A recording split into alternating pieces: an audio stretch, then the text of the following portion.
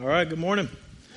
Let's get after it. Open your Bibles to the book of James. As Jordan said, we're starting in chapter 4 today, and we got a really good question right off the bat that we want to get to. James poses a really helpful question. I want to give you some context before we get into that. If you remember last week, there was this contrast between earthly wisdom and wisdom from above. Remember that? Okay, it's there. Trust me. And a trait of wisdom from above is that it makes peace. Like when you see wisdom from above, you see it lived out in peace among people. And then he starts into chapter 4, kind of carrying that thought with, I don't want to call him passive aggressive, but it seems very tactful of like, I don't think you have this wisdom from above. I think you're dumb. I think you have this earthly wisdom that I don't see peace within you. And the question that he poses to them right off the bat is, what causes quarrels and what causes fights among you? So this peace that comes from heavenly wisdom, I don't think you got it because there's so many fights and quarreling happening among you. But he says, well, what causes that? It's like, that's an excellent question. Like what's underneath the reason that we fight and we quarrel? What is behind that conflict? And that is a great question that we should ask. And it's a great question that perhaps a lot of us are getting wrong. Like really knowing the source of our conflict that we're having. And here's what's true for everybody in this room. No matter where you're at in your faith journey, if you're here for the first time because a friend invited you, or you've been a follower of Jesus for decades, here's what's true for all of us. We all deal with conflict. Amen? Right. Like when Jordan asked in that announcement, how many people think people are difficult? You're like, yeah, you're one of those people. Like conflict is something that we all deal with. Some of you are like, yes, on the way here. In fact, we're still awkwardly sitting next to each other. Like this conversation is going to continue on the way home, but we're trying to behave at church, right? You have conflict. You face it. And not just us personally. We see it all around us. Countries, politicians, businesses, in the work world. Like conflict is a part of life. And James is saying, okay, well, what's causing that? And before we get into that, I want to be clear. Not all conflict is bad. In fact, Jesus said in Matthew 10:34, don't think that I've come to bring peace, but the sword. Like I'm going to cause, man against father, daughter against mother. Like following Jesus brings about conflict. Jesus had a lot of conflict. Much of his ministry was in tension with the religious leaders. Paul had a lot of conflict. He got chased out of town several times. Sometimes following Jesus in a world in rebellion against God will get you into conflict. So not all conflict is bad, but that's not what James is talking about. He says, what causes conflict among you? And the you is plural, it's y'all. Like all of you. What's causing conflict among y'all church people? Like in church, how come you church people, you Christians are at each other? How come you don't get along? What's behind the tension in your relationships? He's saying this isn't right. Well, why is that? And you're like, that's not a hard question. I know what causes conflict. He's an idiot, right? She's a gossip. He stole. They lied. Like they mistreated me. Like that's caused the conflict. I know what causes conflict. Other people. But that's not the answer that James gives. He wants to get a little deeper and look behind or underneath this conflict. It's like, I think there's something helpful for us to learn and see. And before we go further, I just want to say pastorally, I know whatever conflict you've gone through, that you're in or that you will have, tends to be very emotional. Like it stirs up anger, hurt. And when you want to kind of examine it, a guard can go up of don't go there. You don't know what they said. You don't know what they did. You don't know how they hurt me. And I don't want to undermine those real feelings where maybe you've been sinned against. But if we could kind of approach this with a posture of humility of even still, is there something for us to learn if we take a closer look at the conflict that we deal with? Sound good? All right, let's read all of verse 1. He says, what causes quarrels and what causes fights among you? Is it not this, that your passions are at war within you? He's like, I know what causes quarrels and fights. You. You're the problem. Now, how can he say that? He didn't even know the issues.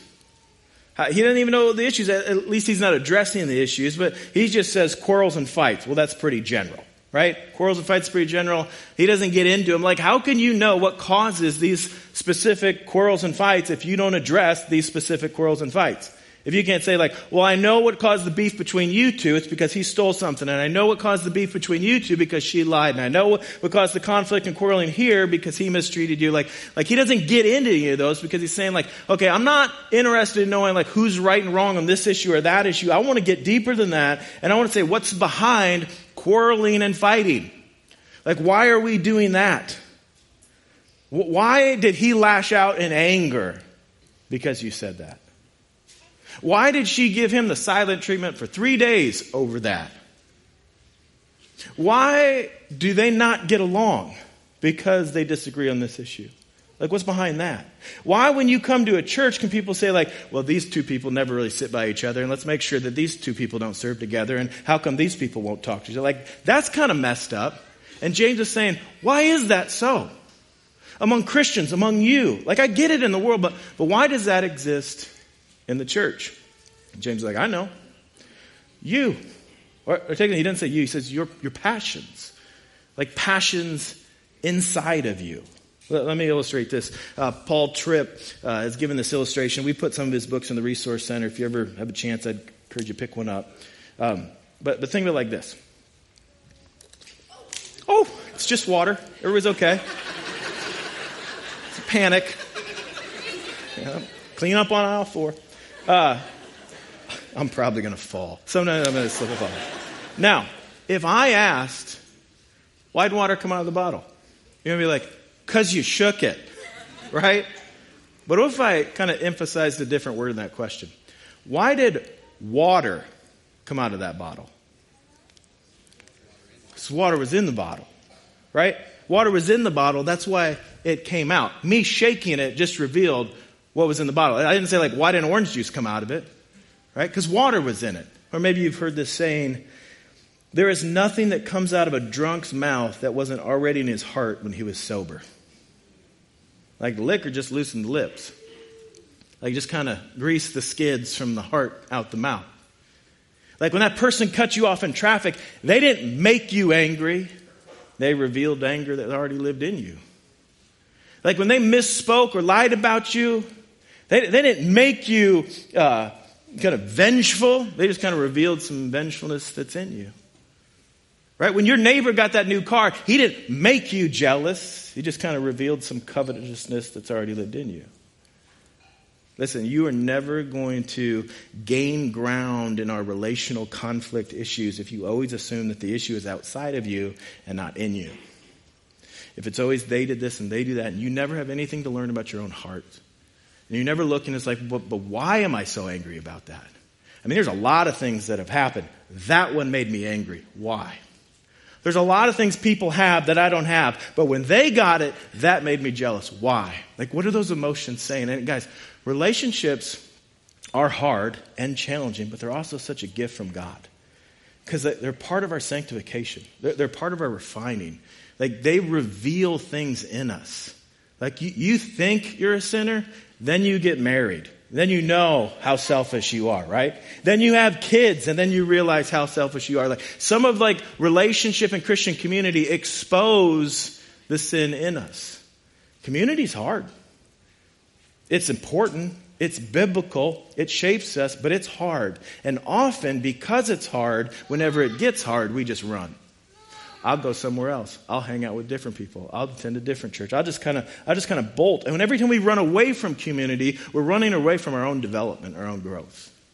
But he's saying, hey, you got some fighting and some quarreling going on among you, and I want you to grow from it. And in order to grow from it, we need to look not at each other, but inside our own hearts. Because he says there's a problem. The problem deals with you, or particularly your passions. Your passions. That word for passions is the word we get our word hedonism from. So he's talking about like self-indulgence, pleasure-seeking, self-gratification. It might better read, is it not this, that your selfish passions are at war? There's kind of a self-centeredness behind this, and this word only gets used, I think, 3 or 4 times in the whole New Testament. But here's a few examples of them. This is Luke 8:14. As far as what fell among the thorns, they are those who hear, but as they go on their way, they are choked by the cares, riches, and pleasures of life, and their fruit does not mature. So that if you guys may recognize, this is from a parable that Jesus told about scattering seed. It's the word of God and how different people respond to it. He's saying, I know why the word of God is not producing fruit in some of your life. Pleasures. That you're just seeking kind of self-centered pleasures. Here's another place that word gets used. Titus 3:3. For we ourselves were once foolish, disobedient, led astray, slaves to various passions and pleasures, passing our days in malice and envy, hated by others and hating one another. Those aren't positive examples. So when James used this word, it's this idea of kind of self-centeredness. And James is saying that these selfish passions are at war within you. Basically, there is a war among you, and it's pointing to a war in you. There's fighting and quarreling going on among you, and it's pointing to an inner fight happening within you. It's a window into your heart. Now, it's not news that people have a lot of internal conflict. Like we have that internal wrestling. Anybody can say like, yeah, I got some internal conflict? 6 of us? Great. The rest of you are just tune me out. You're doing great.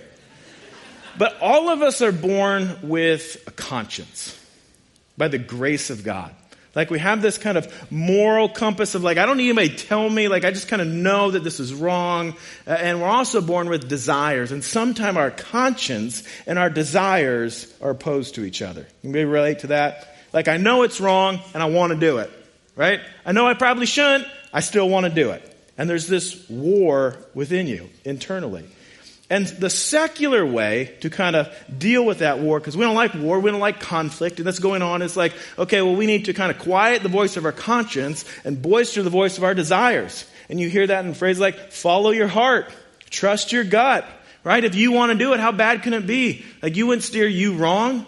Like, that's kind of a secular way to kind of deal with that conflict. A religious way to deal with that conflict, or is saying, hey, our heart is deceitful. Lean not on your own understanding, but in all your ways acknowledge Him. So we actually need outside help. Like we could deceive ourselves. So let's like give more voice to a conscience than just our desires. And when you're a Christian, it's not just your conscience. You have the Holy Spirit that doesn't just kind of help you with right or wrong, but opens your eyes to the beauty of God. And we have this eternal conflict. In fact, the Bible speaks of this eternal conflict. Here's some passages that do that. 1 Peter 2:11. Beloved, I urge you as sojourners and exiles to abstain from the passions of the flesh, which wage war against your soul. There are some things that you want to do that aren't good for you.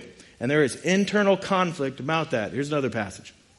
For I delight in the law of God in my inner being, but I see in my members another law waging war against the law of my mind, and making me captive to the law of sin that dwells in my members. So there's a part of me that wants to do good and wants to follow God, and there's a part of me that doesn't.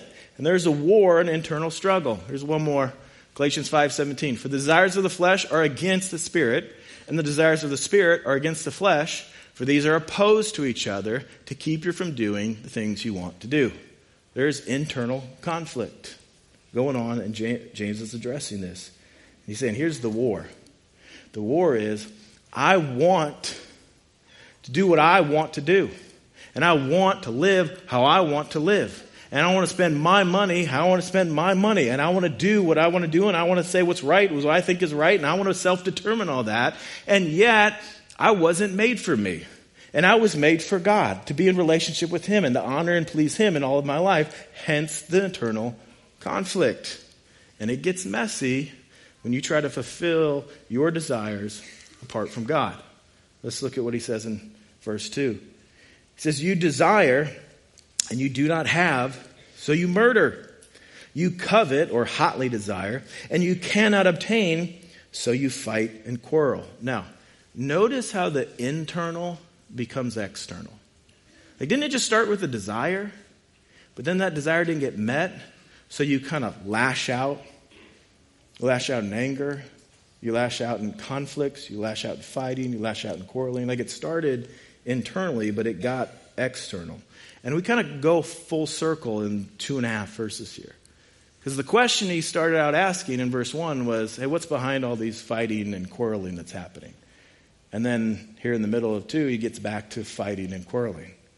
So it starts with fighting and quarreling. He kind of circles back to fighting and quarreling. And you see kind of the ride or how you get there. It's like you have selfish passions. And they can't be satisfied, or they don't get satisfied.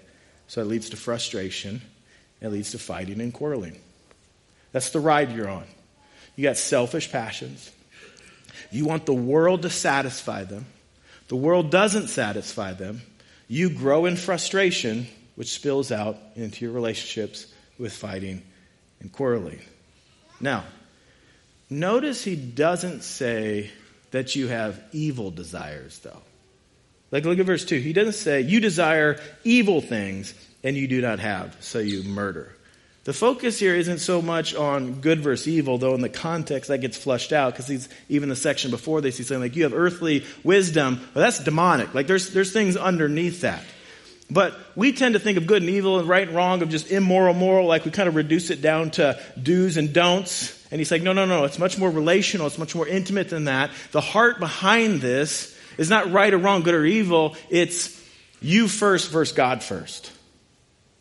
Like, that's the heart of sin. It's you first versus God first. What's the highest desire? What's the driving desire in your life? Is it to please you? Is it to please God? The word that gets used for desire is epithemia or epithemio. And sometimes it gets translated lust, which is fitting. It's like this really strong, passionate desire. But when we think of lust, we just tend to think of sexual desires.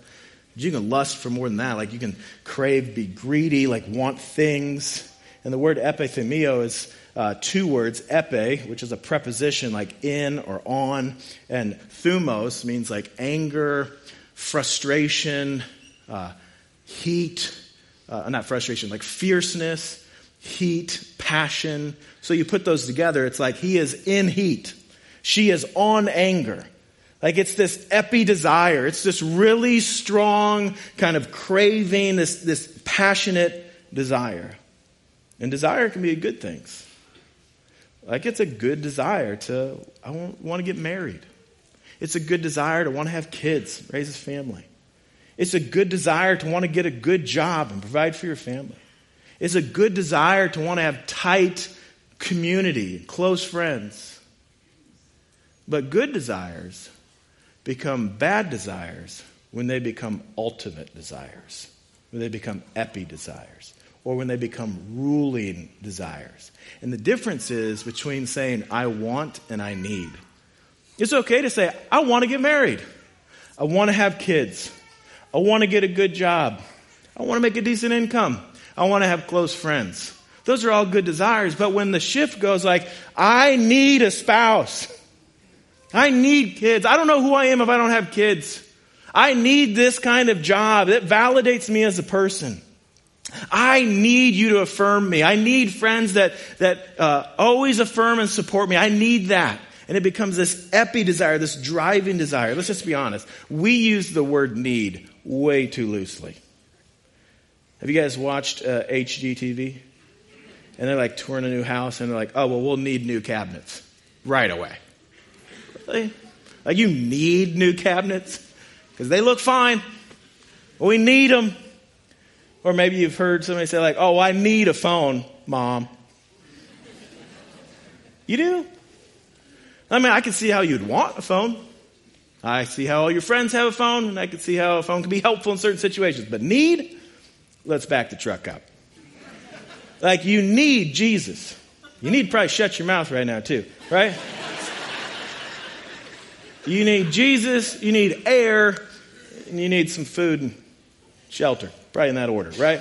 But we just use this like need way too loosely. We slip into this thinking like, I need this. I need this to feel important. I need this to feel validated. I need this to feel successful. I need this to feel supported. I need this to feel loved. And James is saying that is behind your conflict. You need this. I need you to affirm me. I need you to validate me. I need you to, I just need this. And when you don't get it, it spills out in your relationships. You're this discontented person that's fighting and quarreling. You're unsatisfied. He says, and then you murder. Now, I don't think James literally means murder. If you give a later date to the book, there were some things some zealots were doing like, maybe. But I think there's an earlier date to James. And he's often taking from Jesus' teaching on the Sermon on the Mount. And when he talked about, hey, if you're angry in your heart, you commit murder in your heart. James is saying, hey, your quarrels and your fights, like there's some really bad heart stuff going on when you give in to these selfish passions and desires. So, that's a big deal. And James is about to pivot in this text. He's going to continue to diagnose the problem, but he's going to do it in a way that points to the solution. Look at how he finishes verse 2. You do not have because you do not ask. Oh, wish you would have led with that one, right? Sounds simple. God, give me a spouse, give me kids, give me the job. Is that how I do it? I don't have because I don't ask. Problem solved. I'll start asking. And there's other people in this room that's like, not true, because I've been asking for a long time and I don't got it. So what is James getting at here? There's an emphasis in the Greek of the word ask. So it could read like, you don't really ask. Like you ask, but you don't really ask. You're like, okay, what does it mean to really ask? Do I got to shout? I got to fold my hands like this? I can get on my knees? Like what does it mean to really ask? Now, the challenge is, I know we're just looking at 3 verses at the beginning of chapter 4, and it's literally been months ago before we were in chapter 1. So we can tend to just kind of isolate this, but we got to understand when they would get this letter, they wouldn't read 3 verses at a time. They would read the whole letter. And there is an ongoing argument and point that James is making that is connected to one another. And when we just read 3 verses at a time, we can get into it more, but we might disconnect them from other points that James is making. And he's building on something here. Right before this, he's talking about earthly wisdom versus heavenly wisdom. And heavenly wisdom brings peace. And then he's like, and you all ain't got it. You're bickering, you're quarreling, you're fighting. You're missing out on this heavenly wisdom. Okay, so what's the argument that James has been building on? Like if you go back on those verses, he says, who is wise and understanding among you? By his good conduct, let him show his works in the meekness of wisdom. Okay, the meekness of wisdom. Like we've heard that word before. Where did he use that? You flip the page right over in chapter 1.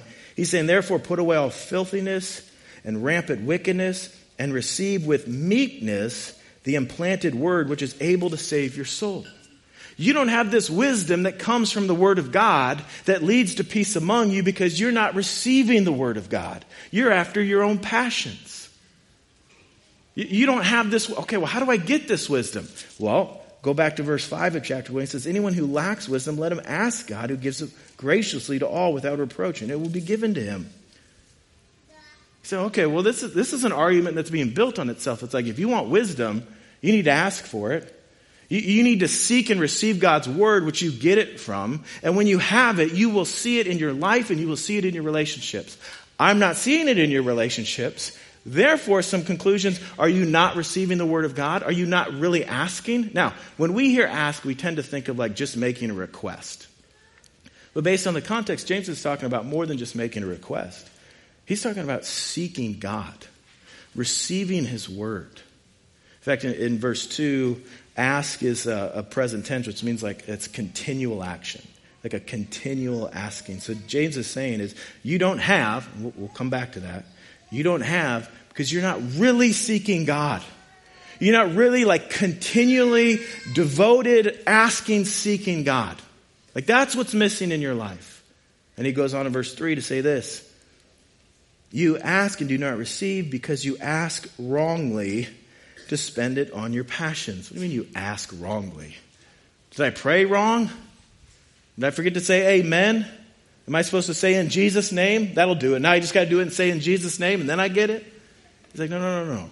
Here's how you're asking wrongly. It's still about you. It's still about your selfish passions that you're chasing after. You're not seeking God, you're seeking blessing. You're not seeking God, you're seeking like things from God. And it's self-centered. It's your selfish passions. And notice how many times that word ask comes up. You do not have because you do not ask. You ask and you do not receive because you ask wrongly. It's like all this asking. It's like, okay, not too long ago, When did James also talk about asking? Well, you go back to chapter 1, verse 5. It says, if any of you lacks wisdom, let him what? Ask. Ask God who gives generously to all without reproach, and it will be given to him. But, let him ask in faith with no doubting. For the one who doubts is like a wave of the sea that is driven and tossed by the wind. For that person must not suppose that he will receive anything from the Lord. Okay, so now we're back to the same idea of I'm asking for things and I'm not getting it. What's behind that? And James is like, well, it's doubt. It's doubt. Now, you hear doubt and you think like, I believe he's going to, maybe he won't kind of doubt. But doubt here is referring to like a division within the believer or a lack of consistency in its faith. And I think that's made clear in verse 8 if you keep reading. He says, for the person who must not suppose that he will receive anything from the Lord, he is a double-minded man, unstable in his ways. Like that's your issue. This is the issue of doubt. You're a double-minded man. The division is not, I believe God will, I don't know, will he? Like kind of doubt. It's not the doubt that you think of when the dad of that son needed Jesus to heal him. And Jesus says, all things are possible for those who believe. And the dad's like, I believe, help my unbelief. I want to believe. It's hard to believe, but I'm here. I want to believe. It's not that kind of doubt. The doubt that James is talking about is this double-mindedness, this division of like, I want God.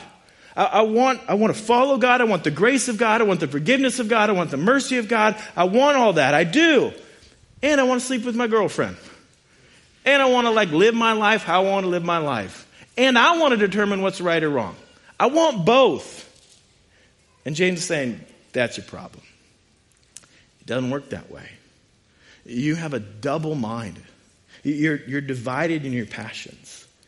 And this section, these verses are in a section on worldliness. Like next week you'll hear verses where it's like, hey, friendship with the world is an enemy with God. It's like you don't get both. You're this double-minded person. You're divided in what you want. You want some of God, but you also want to still be the ruler of your life and make your own decisions and do what you want to do. And it does not work that way. In fact, in the beginning of verse 4, he says, you adulterous people. I'm sure he said it really nice though, right? You adulterous people. That's your problem.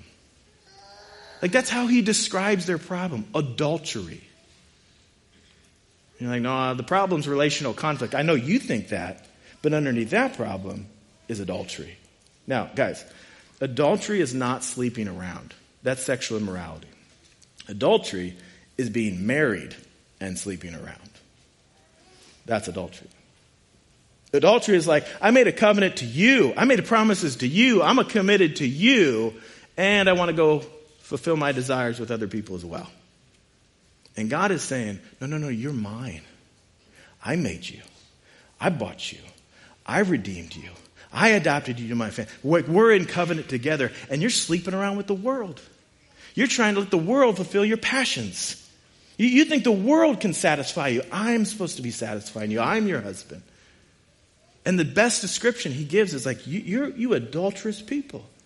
And it's messing everything up. It's messing everything up. Like you can see your adultery in your relationships. You think it's just like, no, we got conflict because of this. It's like, no, you got conflict because of this and adultery. Like there's something adulterous underneath and behind your conflict.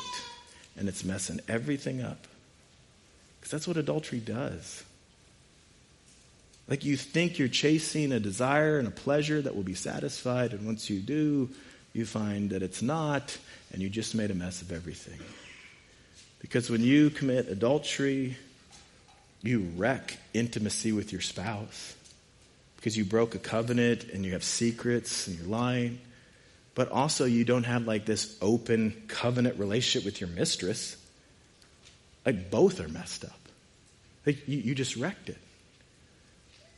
And what James is saying, he's like, guess what?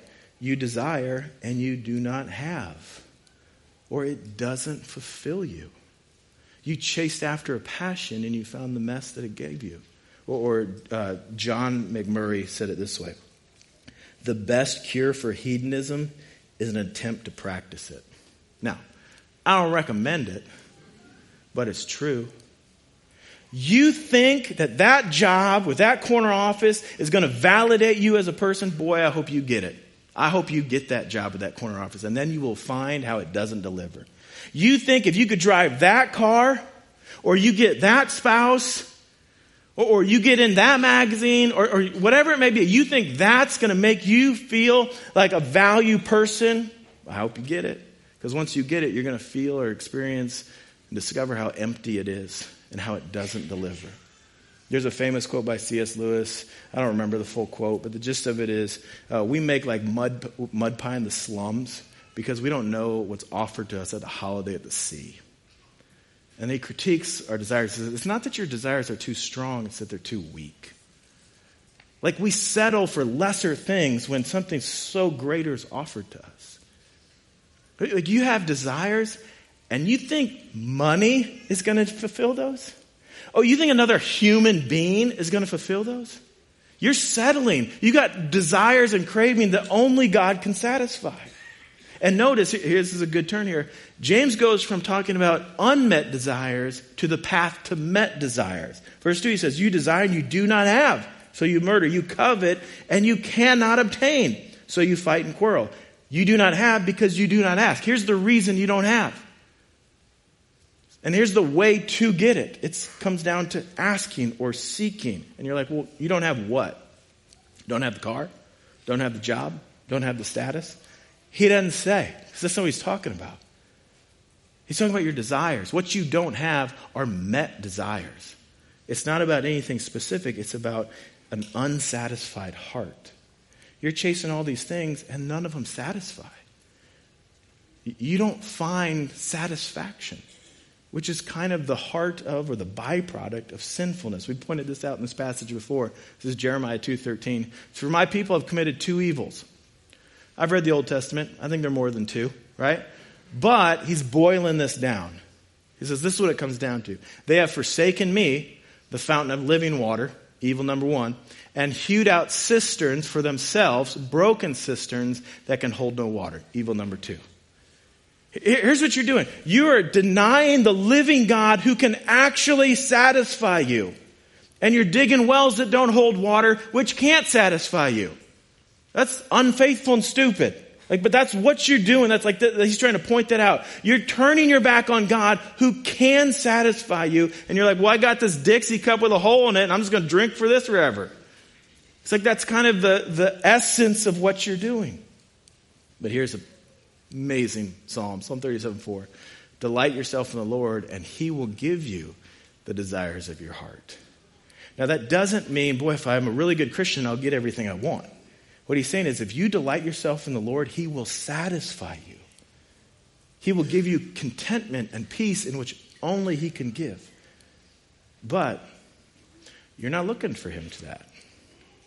You got your selfish pleasures and passions and desires and earthly wisdom, and you're chasing after earthly things to satisfy you, and it can't do it. So you're an unsatisfied person. You're a discontented person. And a discontented person makes a terrible spouse and a terrible friend and causes all kinds of relational conflict. James is saying your relationships are off because your desires are off. You don't have your selfish desires met because you're looking for the world to meet them and the world cannot meet them. So you are an unsatisfied, discontented person and it shows in your relationships. Your relationships are off because your desires are off. Or another way to put it is you're not really seeking God. Not really. That's what James is saying. Not really. Not like this ongoing, persistent, passionate pursuit of God. You're divided. I'm not saying you don't want God. You just also love this world. You're an adulterer. Like you want some God and you want some world on the side. Or you want some world and you want some God on the side. See, that's the heart of our problem. God is not your epi-desire.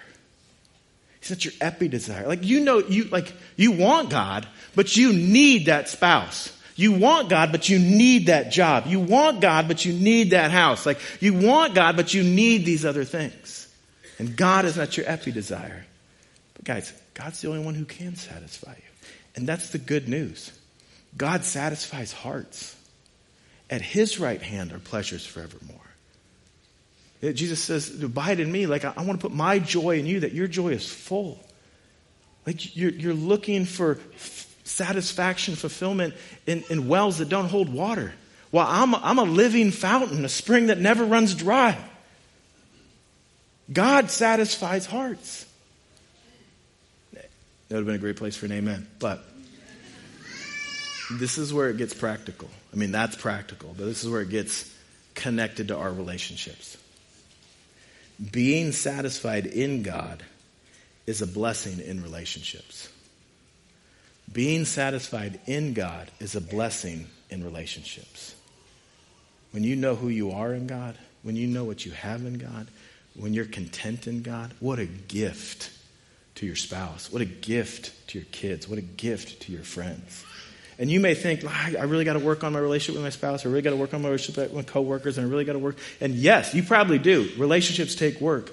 But what if the best, most rewarding work you could do for that relationship is be someone who is satisfied in God?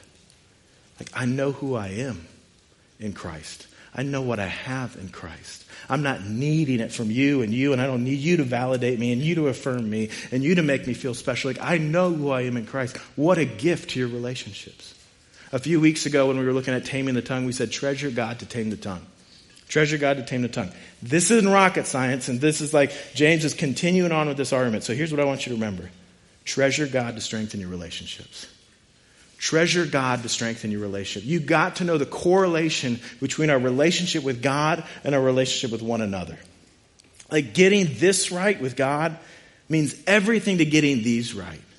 When I know I'm loved, when I know I'm accepted, when I know I'm adopted into his family, when I know who I am there, I'm not needing it from everybody else. I'm not looking for you to validate me. I'm not putting that expectation and pressure on you. Like, I'm content in who I am in Christ. It makes all the difference in these relationships when we understand this one properly. So you may think you got a problem with your neighbor or your spouse or your parents or someone in this room. And I'm sure there's some real sin and hurt and conflict in that. But what if underneath that conflict is a deeper problem? Is a heart problem. That you have an epi-desire that's not God. And are you looking for them to fulfill something or give you something that only God can give you? And behind that conflict with that other person is your adultery. That you're craving from the world what only God can give. But if we understand this relationship with our Heavenly Father, it so changes and impacts these relationships with each other. And when stuff happens, because stuff will happen, what comes out of us won't be anger, jealousy, insecurity. What comes out of us will be love, patience, kindness, and gentleness. And when conflict happens, it won't be devastating. Like, how could they do that? How could they do this to me? How could this ever happen? And you just want to kind of break the relationship apart. It won't be devastating. It'll be an opportunity for ministry. Because God is your epi-desire, and in that moment you can please and serve him. And you can show grace, and you can show patience, and you can show contentment, you can show peace. Guys, our hope for you as a church, for all of us, for me, is that God would be our epi-desire, our highest desire, to honor him, to serve him, to please him. And we would find our satisfaction in him. That we would know who we are in him. We would know what we have in him. And our relationships with each other would be blessed because of that. Because Jesus died. He was beaten, flogged, and hung on a cross to repair this relationship between us and God. To redeem us back to God. And getting that right makes everything in getting this right. When you know I'm loved by God. When you know I have a future with God. When you know that someday he will wipe every tear from your eye. When you know that you are a fellow heir with Christ. You're not looking for other people in this world to satisfy you in a way that only God can. When Paul calls us to celebrate the Lord's Supper, which we're going to do in a bit here, he connects it to our relationships with each other as well. In 1 Corinthians 11, and we've told you this every week, don't take this lightly. Don't just go through the motions. But giving instructions to a church on communion, in 1 Corinthians 11, Paul says, hey, before you do this, you ought to examine yourself. You need to look into your own heart. Where do you see selfish desires and passions? Where do you see spiritual adultery, where you're looking for other people or this world to give you what only God can give you? He goes on to say that before you take communion, you should discern the body. The body doesn't just mean your body, but the body, like the group, the church. Are there people that you're withholding forgiveness from? Are there people that you're just so angry with? Are there people that you're just so full of jealousy towards? He said, that's not fitting. In fact, Christ said, people will know you're my disciples by the way you love one another. That's hard. Because people are hard. People sin. And you're hard. And you sin. And it's messy. How in the world are we supposed to get along? Well, every time we come to remember the cross of Jesus Christ, that is the key to our relationships with each other. Because every time we come and reminded of the sacrifice of Jesus Christ, we're also reminded oh, I'm no better than that person. I'm no better than that person. I'm a sinner in need of saving. I need forgiving. Why would I withhold forgiveness from somebody else?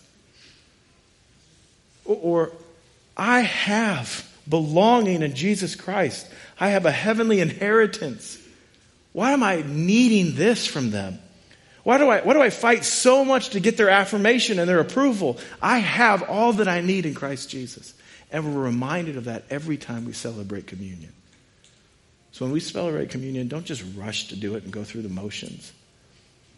Examine yourself. Discern the body. And I hope and I pray that our relationships are blessed because of our confidence in what Christ has accomplished before us. Amen? All right, let's pray.